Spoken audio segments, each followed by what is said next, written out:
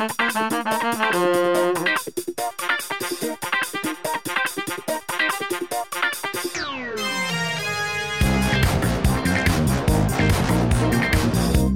to episode 49 of the Champagne Comedy Podcast, where we talk about the best Australian comedy show from the 90s ever made, Frontline, and other D-Generation comedy tidbits. My name is Matt, and joining this podcast today is Alison and Daniel. I mean, they're all abandoning us one by one, aren't they? Yeah, I'm feeling like, do we smell? Yeah. Oh, going down the line. Look, I think it's just that slowly but surely everybody's got lives. Yeah. And we don't. Outside of this podcast. We have nothing to do. The team will be back around again, and plus it's a nice type of revolving chairs. So, but letting you know too, we do have a few guests lined up in a couple of future episodes. So it's not just going to be the trio or... See, we're awesome. We can now talk about them as much as we want. And it's not until the next episode they can do a right of replies. In the meantime, this is, I suppose you might call it an intimate podcast, just the three of us? Yes. No Dutch ovens, okay? Not that intimate, no.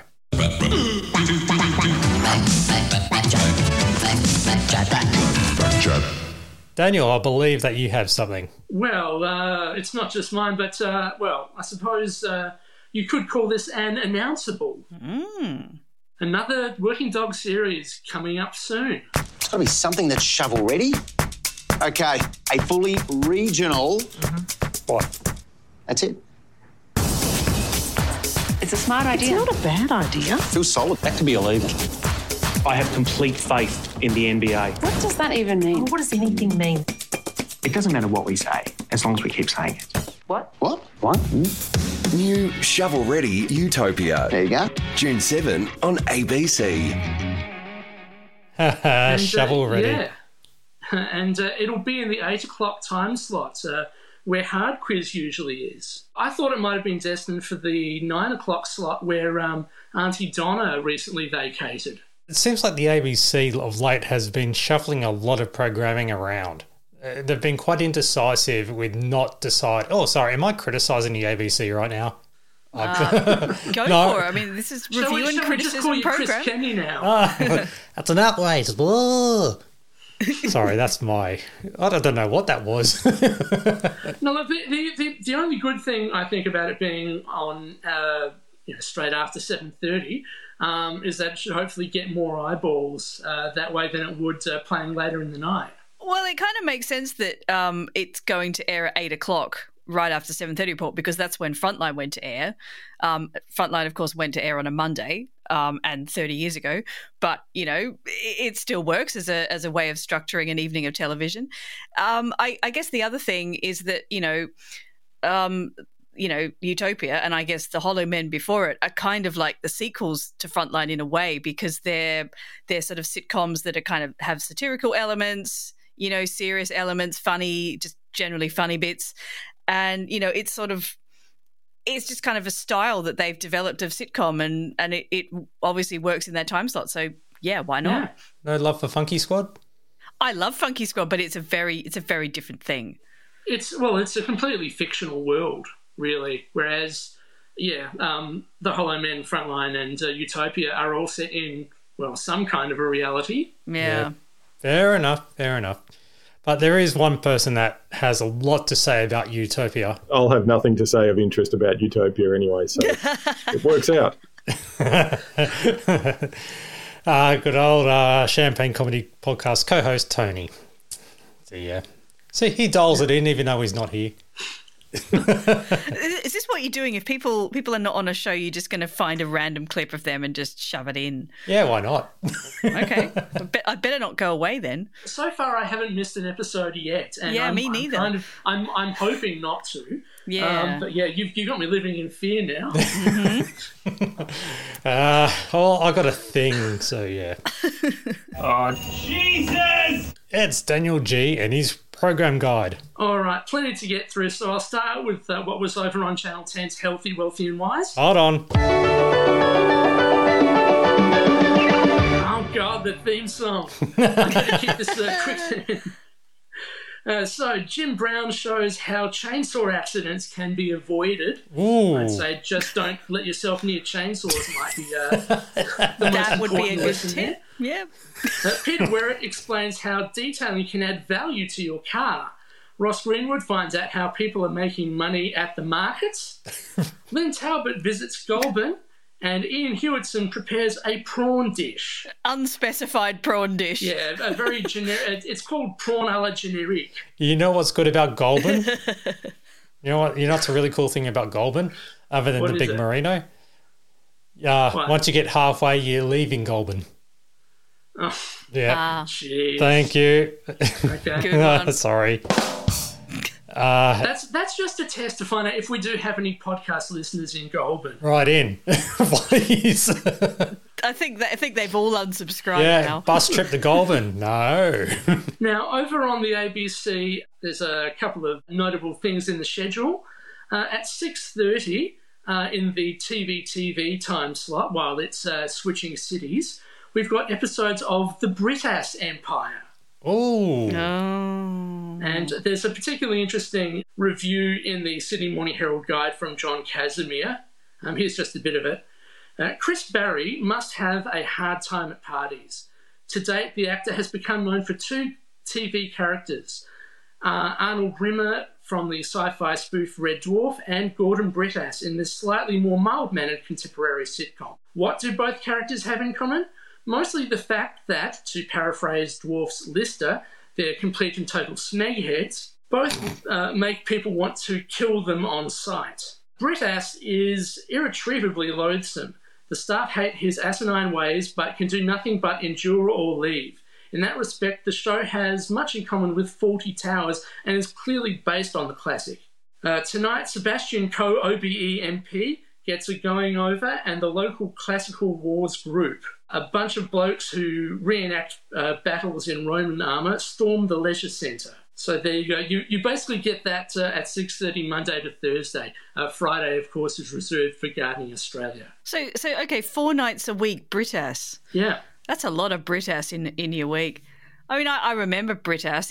It was okay. Yeah. It wasn't amazing. Yeah, I guess it was many, appropriate for the time slot. Well, true. I mean, there's many British sitcoms which are okay. Like they're not the best, but just all right. If it comes across, I'll watch it. And at 9:30, we've got the final episode in the 4th season of French and Saunders at 9:30. Much like we had in episode 1, we had the parody of Misery, which was already done by The Late Show. With this, we've got another parody. In this clip I've grabbed here, we've got the girls going through the parody and getting stopped by a policeman who looks an awful lot like Griff Rhys-Jones. Hello, Chief Commander. No problem. I told her to slow down back near Tavistock. It's no fast she was going, my lover. It's the fact that you was on the wrong side of the road, and that's a bit silly. Perfectly easy. Yes, I expect you can. Is this your car, then? It's not exactly my car, no. You see, the thing is, we are here doing a film for the BBC. You see, film, there's a camera there. A film, well, it's not so much a film, it's more of a parody of a film, isn't it, Yes, Dawn? yes. You see, Thelma and Louise. Have you seen Thelma and Louise? You must. No. Told you, no one's ever seen her. So there you go. Late Show did it first. Thelma and Louise parodies. Now, also in the Sydney Morning Herald Guide, we've got a behind-the-scenes look at Frontline, written by Shane Danielson. I won't read the whole thing out, but basically there is an interesting look at how the TV show is made. And, basically it gives you an insight into the week. It's about a week it takes to turn around the show. So this is how Frontline is made. With each episode written some weeks in advance, there's a preliminary read-through on Tuesday. Then rehearsals on Wednesday as the writing is fine-tuned and any necessary outside locations secured. On Thursday, the studio sequences are filmed at the ABC, as well as any location footage. The following day, all the office scenes, the main body of the program, are shot. Over the weekend, the footage is edited and compiled. Online editing takes place on the Monday night. The Hi8 video footage is then taken to a lab, transferred to AGFA film, and then copied back to video. thus giving it the show's distinctive, slightly degraded, almost film look. Finally, it's compiled, ready for mixing on Wednesday night. It then undergoes a thorough legal screening, necessary given the show's close interaction with the real world, before the final post-sync sound mix is added and the program cut to length. So there you go. That's how the sausage is made in this case. So, do we have to let this play out? Isn't this lovely music as well? Yeah. This is just gorgeous, but I'm wondering whether these original tapes, before they're put through this filmization process, still exist, because, you know, a lot of people, Prue, one of our panellists, you know, and I guess increasingly me kind of find the really quality crappy. of the So, like, irritating, it'd be nice you know, the picture quality. Still had those high-8 tapes in storage, and we were able to maybe get it out and give it the old, you know, AI high definition upscaling. Oh, goodness. Yeah. Blu-ray release or something. Yeah, that'd be amazing. Hint, working dog, hint. Still going. So yeah, it is. So that lovely music, it's Holiday for Strings by the voices of Walter Schumann. And it's from the Ultra Lounge series of compilation albums, which were a favourite of Tony Martin. So you might have heard some of these Ultra Lounge selections in Mark Malloy and even in Get This. You might remember this bit of music specifically from the What Happens When You Send an Email to Get This sketch. Sizzle, traction, cut-through, recall, likability, familiarity, market friendliness, tits. So here's hoping that you, the enterprising wireless listener and email sender of, will have approached the dauntingly lofty standards demanded of you by the broadcasters Alan Jones says he loves gentlemen. Sorry. The broadcasters Alan Jones says he loves gentlemen. Dust off a classic one there. Well done. It really is, yeah. And that's the program guide. Oh, thank you very much, Daniel. We're going to get into it now, and guess whose turn it is? Alison. Here we go. Yeah, we're wasting tape. Yeah. if it was on tape. Okay. All right. So, are you ready for your turn, Alison? I am. Cool. Theme's going. So the orchestra is being warmed up right now. Sorry. They're building up to their crescendo just for me. I heard. All right. Okay. 3, 2, 1. Hello, I'm Alison. This is Frontline Season 1, Episode 9, The Invisible Man, broadcast Monday, July 4th, 1994.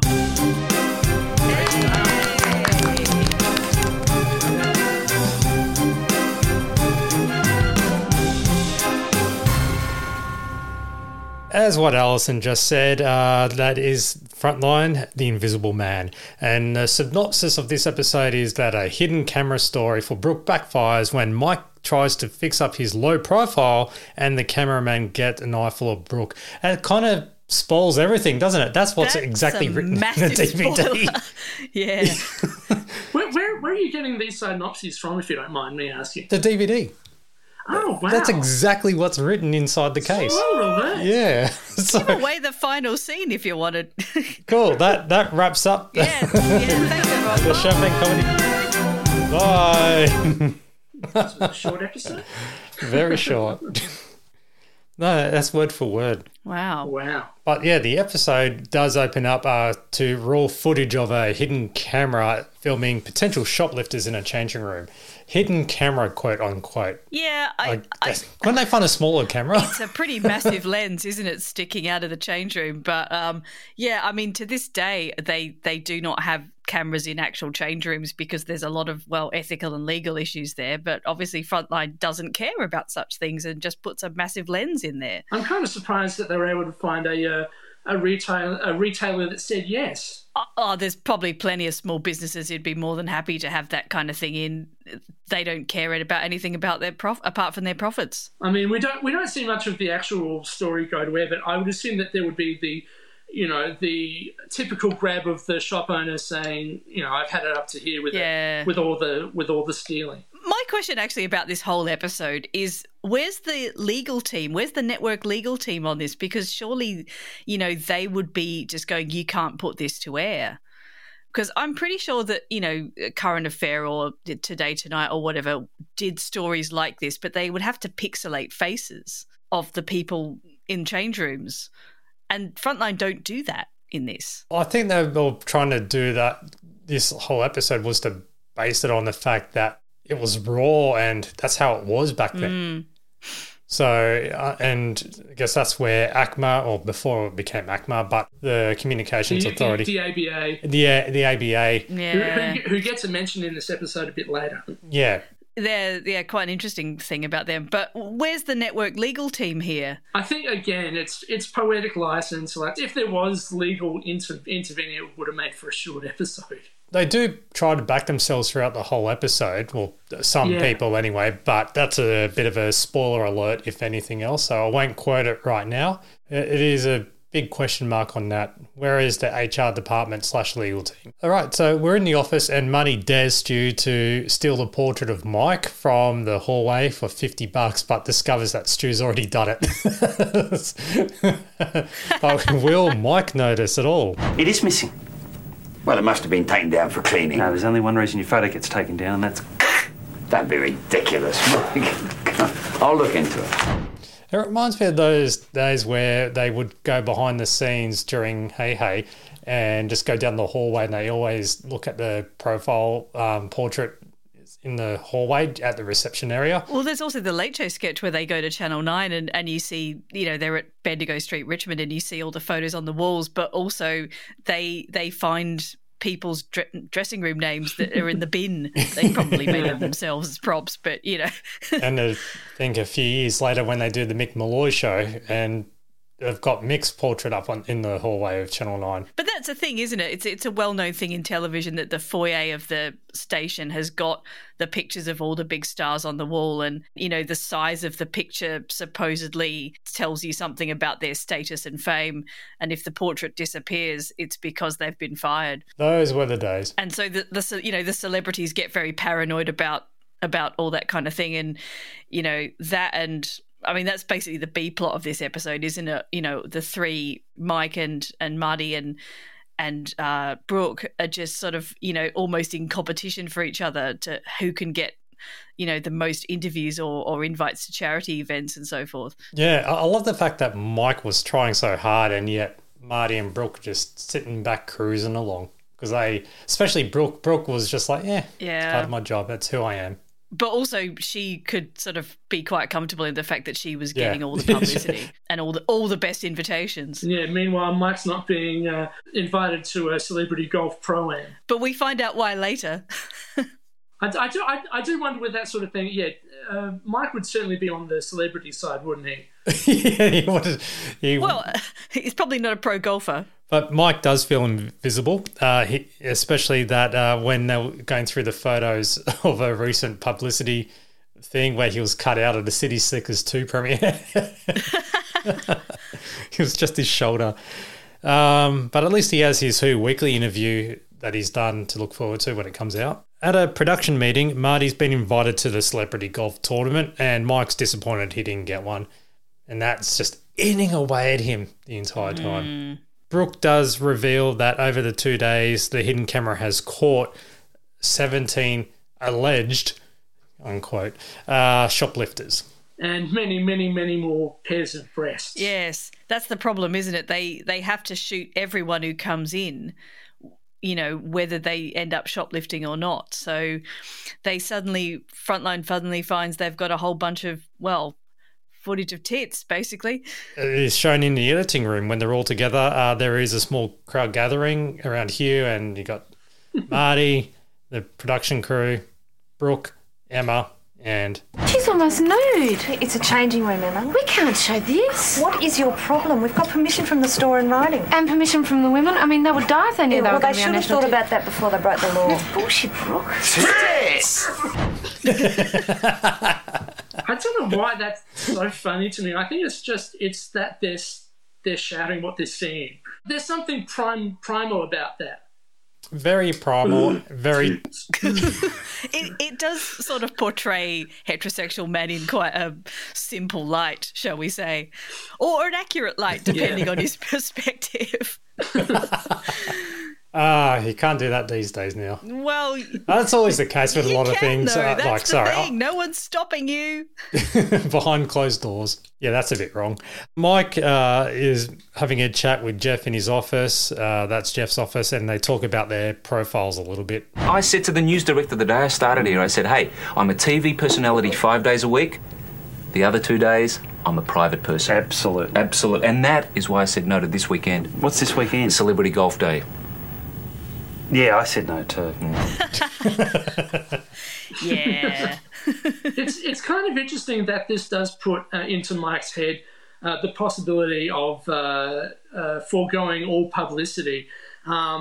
It's something that'll get returned to further down the track. I think it's Series 3. I do love that Jeff is going, your profile's pretty damn low. Like, he's just rubbing it in. Your profile's low, mate. Your profile's very low. But he's not doing it in a mean way. He's just sort of doing it in a kind of factual way. But it's sort of all these things, whether they're nicely put or not, you can see how they keep eating away at Mike, particularly the Celebrity Golf Pro-Am, which is probably a really dull event actually. But it's sort of FOMO, isn't it? Yeah. I'm also wondering what the caliber of celebrities in this Pro-Am is, considering that they've invited Marty and the Weatherman. Yeah. They both seem to have got in ahead of Mike. It's probably putting for peace. Ooh, that's a deep cut. That's final episode of The Late Show. Fleeting, what was that? Maybe 5 seconds worth in a montage? Yeah, with Senator Gareth Evans. This is what this podcast is about, obscurity. And if you understood that reference, congratulations. Yes, right into... Right into There Is No Prize, care of Champagne Comedy Podcast. Yeah. So, in Brian's office, Emma, Marty, Brooke discussed the shoplifter footage with Emma's morals kicking in. Hang on, can you imagine how humiliating it would be for a woman to know that her breasts have been seen by half the country? What's it like, Brooke? Marty comes out with the zingers. He certainly does. And Brooke's reaction actually always interests me when there's like obvious sexism like that. And there's another bit later in the episode where there's more of this kind of tit-based sexism stuff. And she just kind of doesn't care about it. She never challenges it. I think she's kind of worked out that, if she doesn't challenge it, she can just kind of live her life without being hassled so much, whereas Emma does challenge it and, she just cops a lot for it, which I think is quite an interesting character note about Brooke, Brooke, it just shows that she's thick-skinned until it's about her directly. Oh, yeah. Like her personal life, and then it's a very thin skin. Well, there'll be more of that later too in this episode. Jan talks publicity and interview schedules with Brooke, Marty and Mike. Is there anything else for me, Jan? Oh, you're much too busy. Oh, no, I'm happy to do it. I'll pull my weight, I well, it's not really your scene. All we have left, they're just silly things. Celebrity stars in the bath, what you wear, why, when, and how, that sort of thing. You wouldn't want to do one of those. No, well, maybe one. All right. Harold's son, celebrity chef. We'll do a photo in your kitchen. Great. It's interesting, isn't it? Because obviously, all the media organisations just want to speak to Brooke, and a few are interested in Marty. But it's so interesting that none of them really care about Mike. And, Jan, because she can't get anything for Mike, kind of just goes, "Oh, you don't want to do that, darling." No, I think that's just trying to steer him away from what he eventually accepts. Yes. Yeah.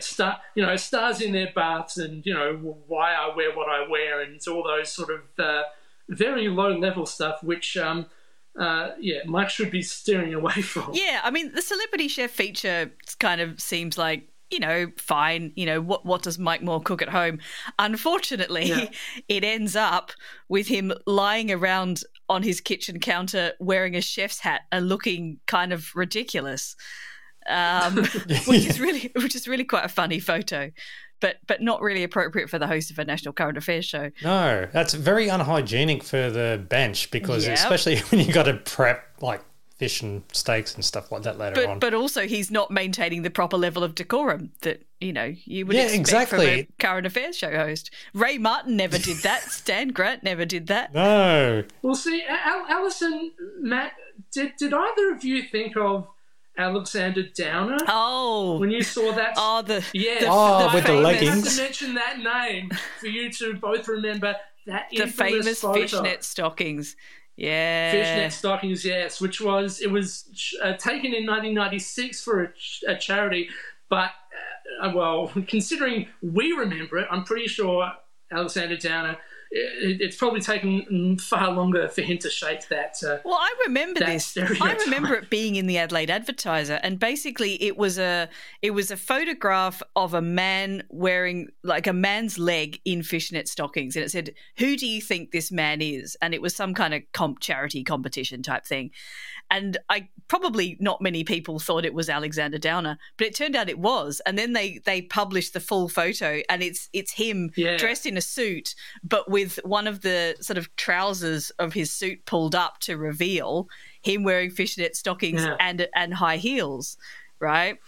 And it's like they're predicting the future. Yeah, but the thing is, again, in terms of maintaining a level of appropriate decorum for your role in society, as a politician, that's maybe not the right thing to do, because it's the kind of thing that a sort of a low-rent celebrity would do rather than someone who's supposed to be in a position of authority. And the fact that, fishnet stockings and high heels are women's things, everyone went, oh, he must be gay.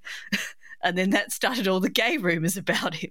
Not to mention, pretty much every political cartoonist licensed to present him in the fishnets as a cheap gay. And I guess it didn't really help that he's not the butchest of personalities, Alexander Downer. He's more of a softer sort of. And if you want to see that image, don't Google it. There's simply, it's on the Good News Week Best Bits video, Unseen and Obscene. So it's preserved there for life. Yeah. It does mean you'll have to break out your VHS player in order to see it. Yeah. Dust it off. Google is much simpler. It's there. I'm afraid, as much as I'm sure he's tried to get rid of it, it's still there.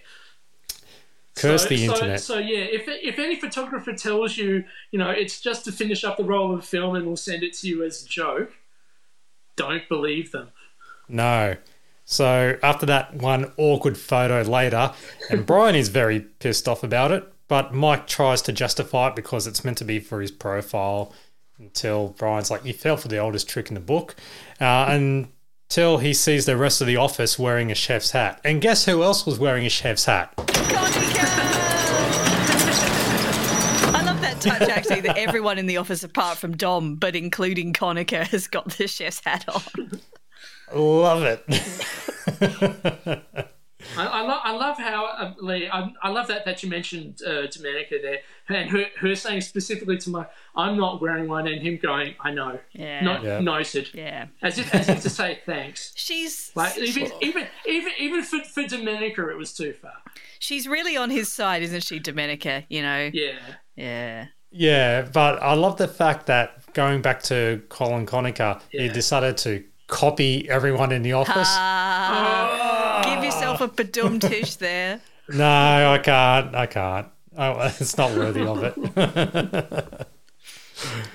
I'm sorry, I've disgusted your ears with that bad joke. It was a really good joke. Well done.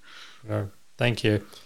But Mike records his shoplifter promo. How's that? Is that it? Great. Hey, that story looks good, doesn't it? Uh-huh. AM, have they not done anything wrong? They have nothing to worry about. Yes, Mike. Yeah, that's right. So that's what I always tell people. Why run if you haven't done anything wrong? But I've never been caught in a compromisable position. So I don't know. I'm revealing too much there. Unless this podcast counts. Well, if this podcast that's counts, true. we're Good point. all condemned to jail, I think. life sentences for the lot of us. Yeah, the other three escaped. I can't wait for the Rogers and Hammerstein. Yeah, it was missing in Rogers and Hammerstein a couple of episodes ago to resurface. Oh, come on. Days before I'm sworn in as Prime Minister, that clip will emerge.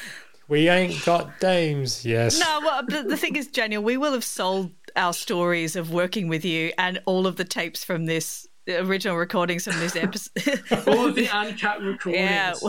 So, your chances of becoming Prime Minister will have been ruined. You'll be on the front page of the Daily Mail, Daniel. I might as well not strive for it now. Well, okay, what are your policies? Because, I can't vote anymore in Australia, but, if I come back and live there for a bit, I can vote. So, what tempt me. Woo me as a voter. Come on, we need to fill some time. Less reliance on sport, I think. Yeah? I feel like I've had my fill of sport. Less sports stadiums in Tasmania and more something else. Oh yeah, they can definitely stick the stadium up their bum. Yes. So what about flags? Would you change the flag? What would you feel on the Republic or the Voice to Parliament? Come on, you got to have policies, Daniel. How much will the ABC get from our tax money? Enough to produce physical media again. I would run on a pro-physical media policy. Now, Daniel, this is a very important question that I'm about to ask you. How much is a loaf of bread? It's $2.50 if it's got the reduced sticker on. That's about all I know. That's about the only time I buy bread. Have you got dodgy ties to some church that extracts money from its parishioners? Only a local Catholic church, and as far as I know, nothing wrong's happened with them. Okay. What albums would you give as a gift to a New Zealand Prime Minister? Oh, gosh. The Satanic Sketches, obviously. There was a good series of compilations compiled by Brent... what was his name? Brent somebody. That fart album. Fart album. Would you give that to? You could offload Tin Lid's Hey Rudolph. Perhaps I should just give the next, visiting US Prime Minister just the keys to the pile of CDs and just go, take your pick. Here you go. There's about 100 copies of Bruce Samazan, One of a Kind, that we still need to get rid of. They can have my backup copy of the Brown album. Oh no, that's worth at least $5 on eBay. It's the one. It's in a pristine flawless. But you never play it unless it's for the visitors. I like that you've got a good copy and a utility copy of the Brown album. Yeah, I love it. Yeah. But yeah, honestly, if there's anything like that I find in an op shop, I grab it up straight away. Yeah, well, I'll vote for you. Perhaps I should offer a bit more funding for the National Film and Sound Archive. Yeah. Oh yeah. I'd vote for that. Considering they've already got Tony Martin's tapes. Yeah, they can get those Frontline tapes just to bring this, screaming back to what we're meant to be talking about. you can bring those high 8 tapes into the archive and then release sort of nice copies of Frontline with clear footage. Yeah.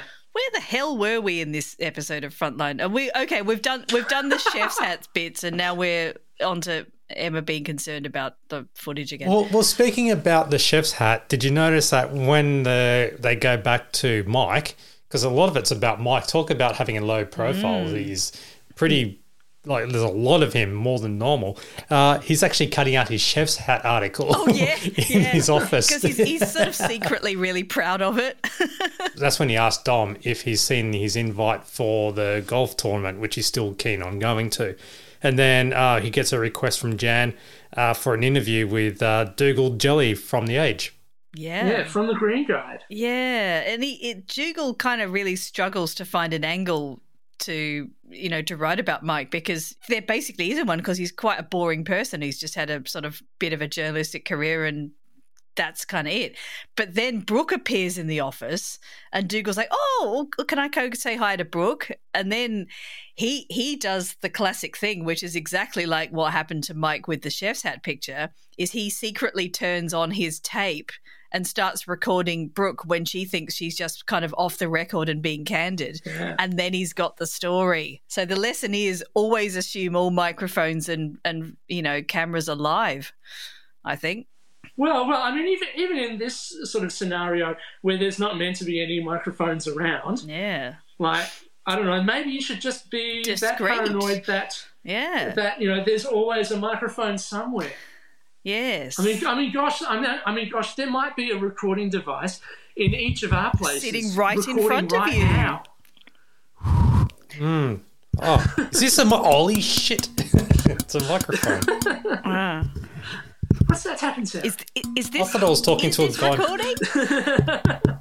Now, also, the actor playing Dougal Jelly, the writer from The Green Guide. Yes. It is.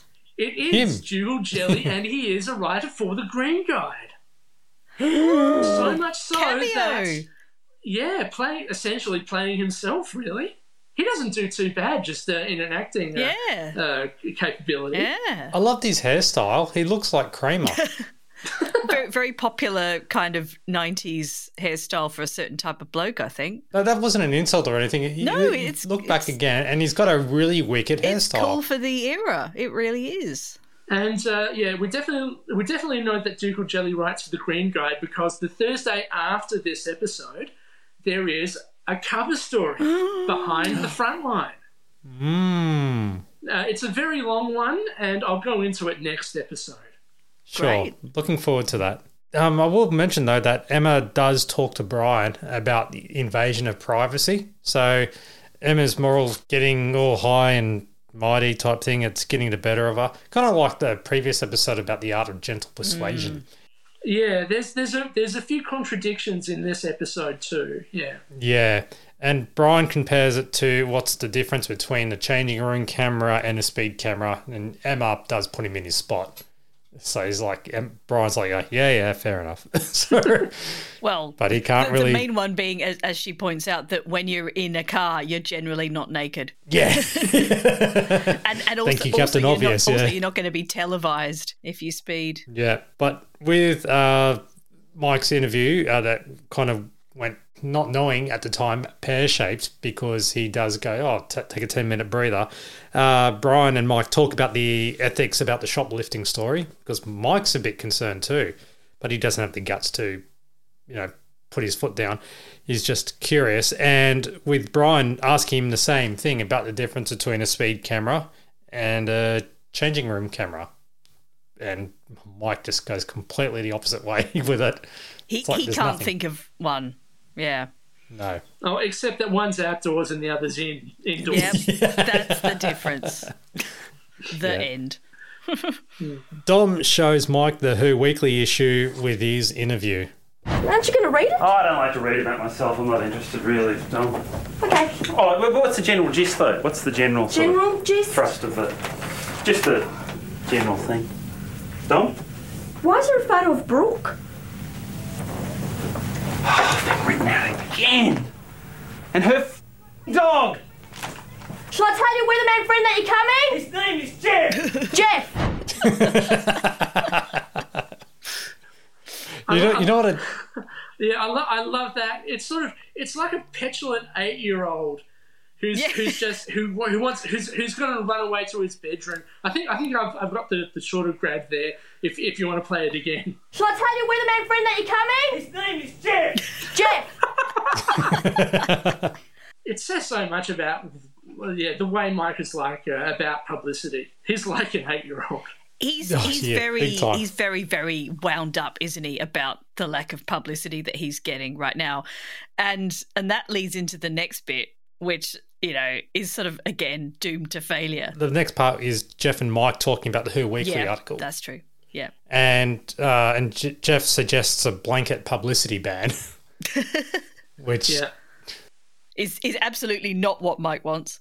No, he wants the exact opposite of that. Jan and Brian talk about the Who Weekly article, with Jan coming up with a solution with billboards. Mike Moore plays the role of Invisible Man. Yes, I know, and on the case, we thought this just might help. Right. Putting up these billboards all over town. Who gives you more current affairs? What's the matter? Oh, a little dangerous asking questions on a billboard. Yeah. They're thinking That's of, true. Bugger Up, aren't they? The people in the 80s who used to sort of graffiti cigarette billboards. You know, it was kind of like anyhow have a Wingfield, and then they would write, yeah, but it'll give you cancer, or actually far worse than that, funnier things than that. But yeah, that's kind of what they're thinking of. The one I remember is changing the slogan for, I shouldn't know this, but it was a slogan for Peter Jackson, "You're laughing," changing it to "You're coughing." Yes. Yeah, it's that kind of thing. Now, there's also a golden rule which learnt in radio school, and that was that you never ask a question, especially in a commercial, because you're giving the listener the opportunity to say no. Yeah. Or just to think generally. Even thinking about carpet? Yes, exactly. You just go, you thinking about carpet? No, I'm not actually. Thinking about carpet. Are you listening to this podcast? Oh, they've hit stop on the podcast. They can't hear us anymore. Yeah, you want more, listen to this podcast, you know, and it's sort of a suggestion that kind of subtly makes you go subscribe or whatever. We need to keep saying that. Maintain your subscription to this podcast. To stop people unsubscribing. I did notice some little things here. Pedantry. Ooh. Yes. Now, if you look carefully at the billboard, which is very hard to do with the crappy quality, as we've mentioned before. This is, I'd say, they've used a proper billboard image that they were doing to promote Frontline, because it says Monday nights 8 p.m. on ABC with the ABC logo. Yeah. And Frontline's not meant to be on the ABC. It's meant to be in the Frontline universe, an unknown channel, because remember, they poached Mike from the ABC and the rivals are Real Life on Channel 7 and A Current Affair on Channel 9. Yeah, it's basically it's alongside our Real Life universe, but not part of it, so to speak. So they've broken their rules, their canon. So the universe is folding in on itself. So hang on, does that suggest that there were actually billboards created for the sitcom Frontline, which may have gone up around Melbourne? Maybe. And they just used that in this episode, just assuming that no one would spot the ABC logo in it or something, just to save themselves the time to sort of mock up a Frontline one. You know, a fictional Frontline. I'd say that's happened. They've gone on that and it's like, oh, that's been vandalised, and maybe they've been inspired by it. Interesting. Well spotted. So if you ever saw one of those billboards back in the day in 1994, let us know. So Jan suggests a Perth telethon appearance for Mike. It's starting to get interesting. Under the guise of nobody will see it. Yes. Apart from people in Perth. And in the kitchen, Stu pins up a very graphic photo of a nude shoplifter. Well, not graphics, just... It's a topless photo of the woman. Much to women's disgust. Well, Emma is disgusted. Brooke just kind of doesn't care. She's got a more pragmatic view of sexism, really. Yep. Which is not to challenge it. But Marty's more curious about the lack of milk in the fridge. Yeah, this is Marty doing his material about the girl's milk. It's girl milk though, you know. It's like sort of skimmed milk. You know, it's not proper milk. Skim milk, yeah. Rev. Rev is the brand name. Yeah. Yeah, the ultra skimmed milk. And with the art of gentle persuasion, Brian gently persuades Mike to do the Perth telethon. Eventually, the shoplifting story does go to air, uncensored. Yeah, with a Donna Summer soundtrack as well. Bad girls. Norgs akimbo. Yeah. Tits. Yeah. Yes. My DVD, that's pretty good for PG. The next morning, Dom fields calls for complaints and Brian is celebrating a great ratings result. Mike wearing a skivvy. What a great fashion sense. What a great skivvy that is too. It makes him look so pretentious. Is concerned about the ethics and handling of the story, with Brooke happy to take over the production of it. Yeah, and just in this scene is basically talking about what happens when people complain to the TV stations, and I'd say probably one of the most played clips from Frontline in Media Watch. What if they dob us into the Broadcasting Authority? Won't happen, mate. What if they do? Oh, the Broadcasting Authority's a myth. You know. Look, for a complaint to be heard, they got a right to us, right? Not phone, right. And that cuts out 70% of the population for a start, you know. Then we've got 60 days to respond, you know, which we definitely let go by this, which time the galahs have forgotten what they originally complained about. Mr. Milk. And? And what? The Broadcasting Authority. Oh, the ABA haven't got a leg to stand on. Self-regulation, mate. It's a joy. I love that. That is in a much the nutshell. truth. It sums it up so well. Yeah. Yeah. I know. It's like, where is the milk? You may have missed the point of that scene, Matt. And sort of like it hasn't changed too much, really. No. I mean, the regulator is now called the Australian Communications and Media Authority, and you can complain via a TV station's website. But everything has to be in writing. It's basically just about, you know, like, if you don't like the response from the TV station, you can basically refer your complaints up the chain. The only other change that's happened is in those online forms is that you have to specify whether you actually saw the broadcast that happened and not just you know, a clip that somebody forwarded on Twitter or Facebook. Yeah, because it needs to be, what time was it roughly, and then go from the flash log, you know, the logger, to find it exactly. So it's just to help them find what's going on. So they take it all seriously. It's all in detail, but you got to back yourself. That station, channel, whatever, need to go, all right, if it happened, where did we go wrong? What rules did we break? Go through all the processes. And then send a letter to the original complainant saying, we don't see anything wrong with what we've done. Exactly. I'd say 9 times out of 10. I think if you've got a complaint about a television program, it's probably not worth going through all that process because, you know, it's self-regulation. You know, they don't care. They don't really have to sort of adhere to any particular standards. But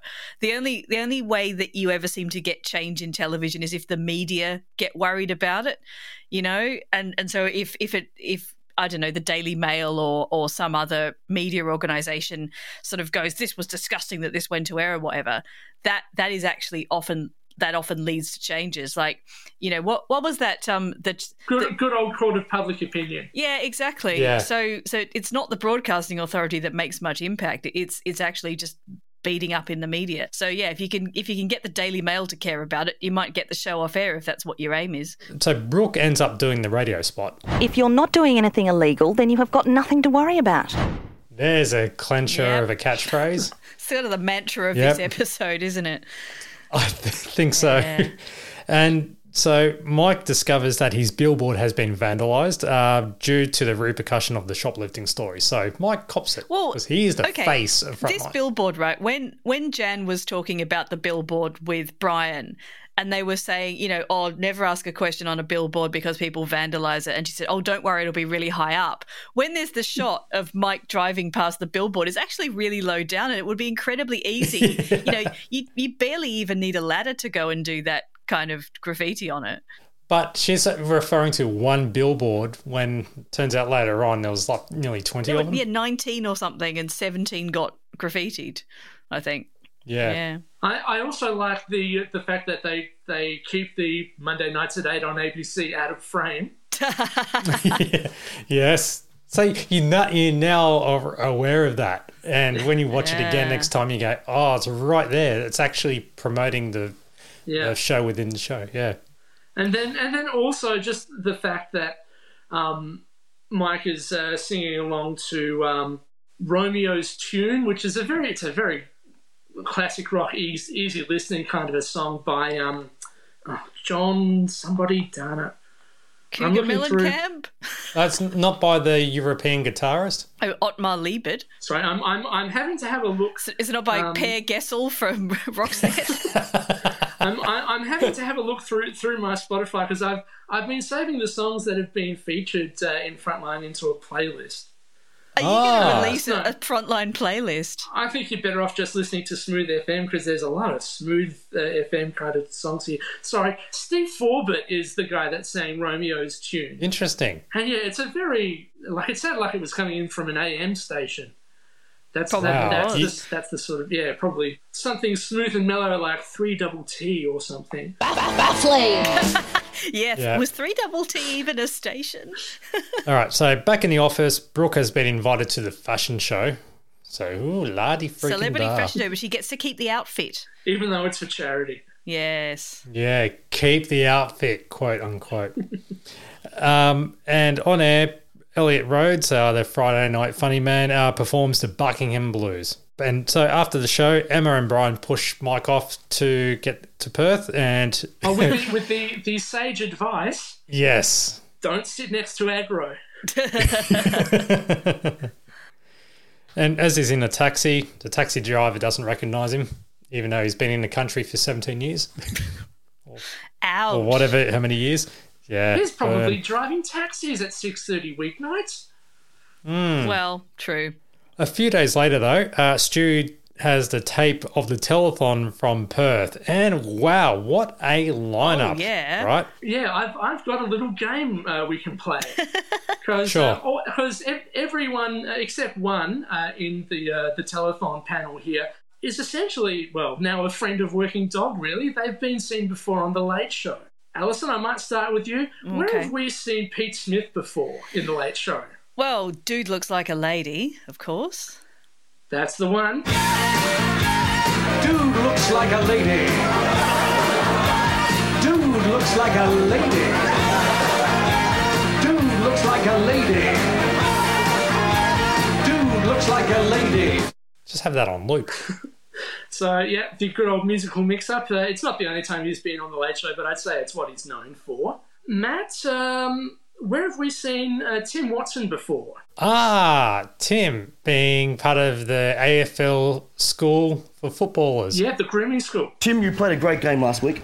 Good. I was shit hot last week. Actually, I've been bloody good since I've come back, and I've just been a little bit disappointed with the way some of the other boys have been performing. And, Timmy, what about the finals? Mate, who gives a rat's ass about the finals?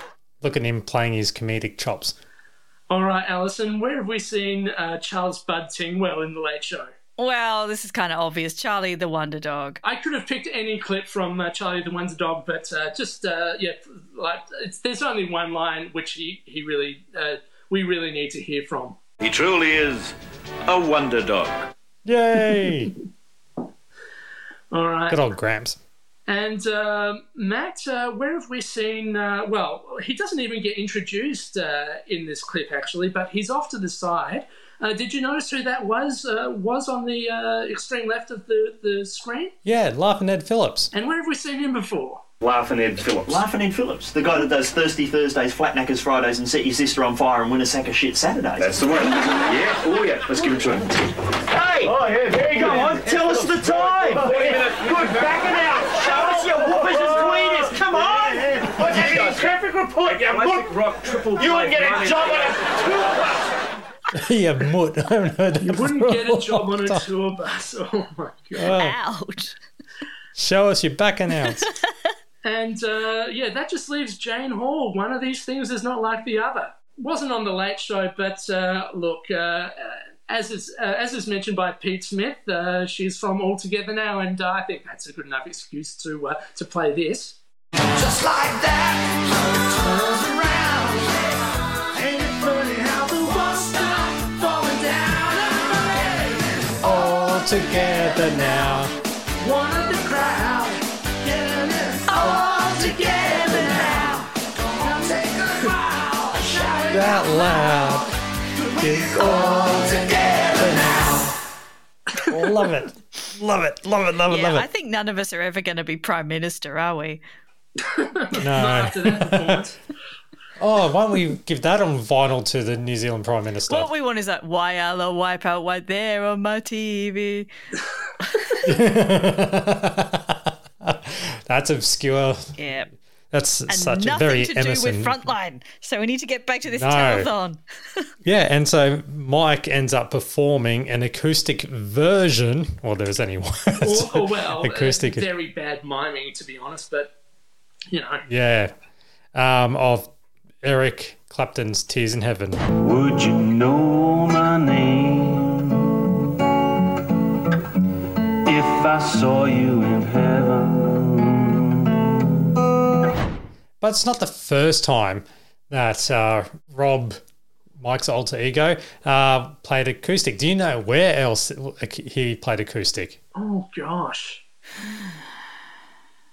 This isn't as easy as my game. Is it actually? No, I'm playing your game right now. I'm playing your game. Rob Stitch playing that guitar and singing at the same time? Because it's certainly him singing. Not him playing guitar, because if you notice, his left hand does not move across the strings. I mean, he was Harry Connick Jr. in The Late Show, of course, but... What else? Oh, okay, fine.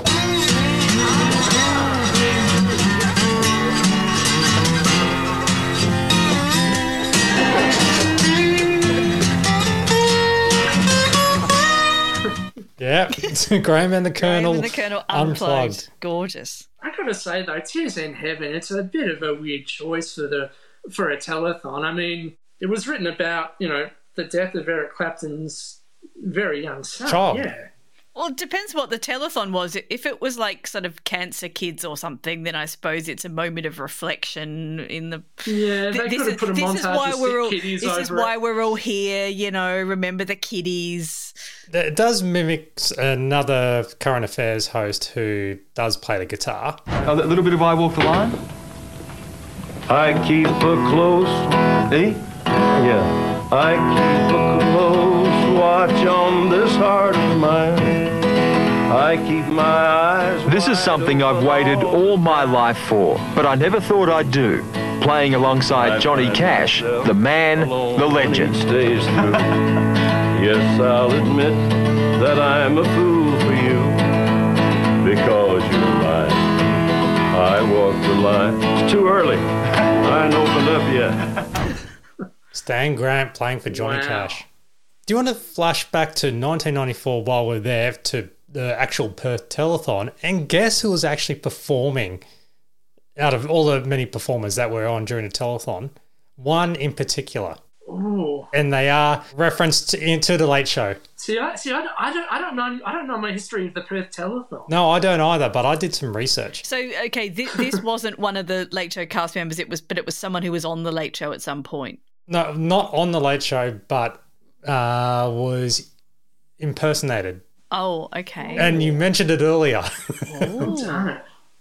Yeah, like you mentioned it not long the ago. guy from Probably Roxette? No. Only a couple of minutes ago you mentioned. Oh, God, who was it?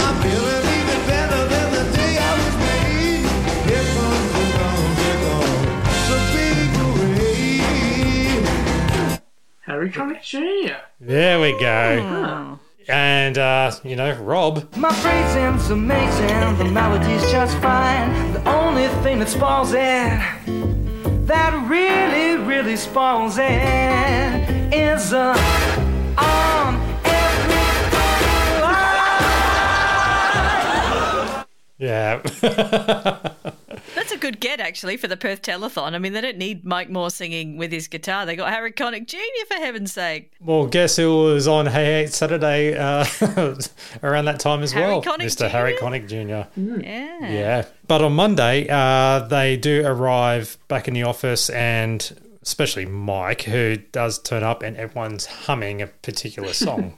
Well, what I love about that moment is they all start humming, and then Mike goes to go into his office, and just as he reaches the door, Brian yells out, "Mike!" And Brooke arrives in the office with a new outfit from the fashion show. Meanwhile, Mike's interview with The Age turned into a Brooke interview, where the reporter had secretly recorded their chat, as we all know. Brooke is very, very upset about this. How dare they? How dare they? She didn't consent to be recorded. Oh, shocker. Much to Emma's amusement. Yes. And then a current affair promo plays with an expose on Brooke getting changed. Yes! Yeah, this is from the charity fashion parade, and they secretly filmed her changing into her outfit in the change room. Yeah. So she got some of her own medicine there. Again, sort of similar to last week, a satisfying storyline, but not a very plausible one, you'd think.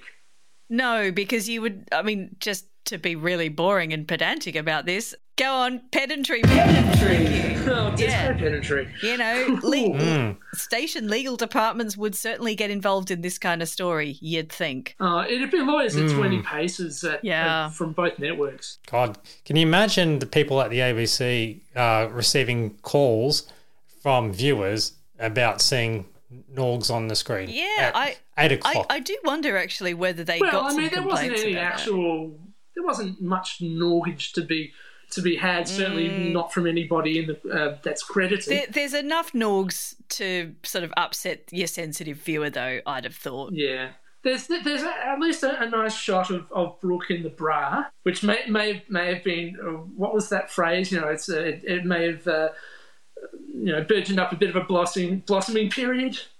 What was the Yes. phrase that was used for? We'll go with that. Something for the teenage boys there. Is that what you're saying? Yeah. I'm just trying to think. It was with Kim and Mick, wasn't it? Yeah. I just can't remember. I just can't remember the exact phrase, but you know, something to help men through puberty and possibly beyond. I'm sorry we have to think about you like that, Jane Kennedy, but lingering shot. But you know, at least there wasn't any full, going the whole way. And Daniel, this is why you'll never be Prime Minister, because of this confession. Yes! That's the one. So that concludes Frontline Season 1, Episode 9, and the Champagne Comedy Podcast, Episode 49. We've made it to Episode 49. Hooray! Yeah. Yeah. I mean, it doesn't. Are we tight? The next episode we're going to have is number 50. I mean, yep. I'm surprised that we've lasted this long, especially considering we're doing it, fortnightly. And we may have a special guest next episode, a guest review. Who's that going to be? So, yeah, that's if they decide to turn up. But no, look, shall we guarantee this, considering the episode hasn't been recorded yet, that we guarantee that there will be more people on the podcast than this episode? Yes. So 4 people then. At the very least. Yes. There'll be sparkling rapier. There will be if it's just the 3 of us turn up next time, I'll get my husband out of bed and I'll make him talk about Frontline next to me. So that'll be 4 people. As long as he downloads, that's the main thing. Does he download the podcast? We haven't got to the point in our marriage where I force him to download this. Who needs the podcast when you've got it right next to you 24/7? Yeah, I can just talk to him about it anytime I want. Which is why he often runs away from me, but anyway. Also, next episode, we can chuck away the script books. Yes. Because it's not this episode, the next episode is not in the book. Well, that means Kim will be part of the group again. Because Kim doesn't own Kim's the only one who doesn't have the book. We've got to try and track down a book for her. I feel like we need to give her one for, I mean, Christmas is quite a long way away, but just as a general 50th anniversary, 50th episode present for Kim, we get her the script book. If anyone sees one in an op shop for $1 or $2, let us know. Listeners, comb the op shops of Australia from Please. coast to coast. Graham Kennedy, eat your heart out. This is the great Frontline script book quest. That's pretty much it. Yeah. And so feel free to email us, champagnelateshow@gmail.com, Twitter @TLSchampagne, the site champagnecomedy.com, Frontline, the Late Show page, Frontline, Facebook, the Late Show page, or search Champagne Comedy Podcast group on Facebook. It's on private. Answer to 3 questions and you're in, as well as Redbubble. And I still haven't set up a Patreon, but if you still want to send us $1 somewhere like that, I'll give you my PayPal account. And then we'll split it, so at least you can buy us all a coffee. But as always, thank you very much, Alison, Daniel. Sorry, I'm so used to just rattling off the names. The 2 people to thank. It is weird. Alison, Daniel, thank you for turning up. I appreciate it. Cool. That's okay. Cool. And also thank you, the listener, for downloading and wasting your bandwidth on this podcast. All right. Look, I'm Matt. Catch you next time. Bye. Bye. Thank you for listening to the Champagne Comedy Podcast, created by fans for the fans. For more information on this podcast, please visit champagnecomedy.com. Produced by Matt Fulton Productions, mattfulton.com.au. Tits! I knew you'd do that as the final thing. Never. What kind of person do you take me for?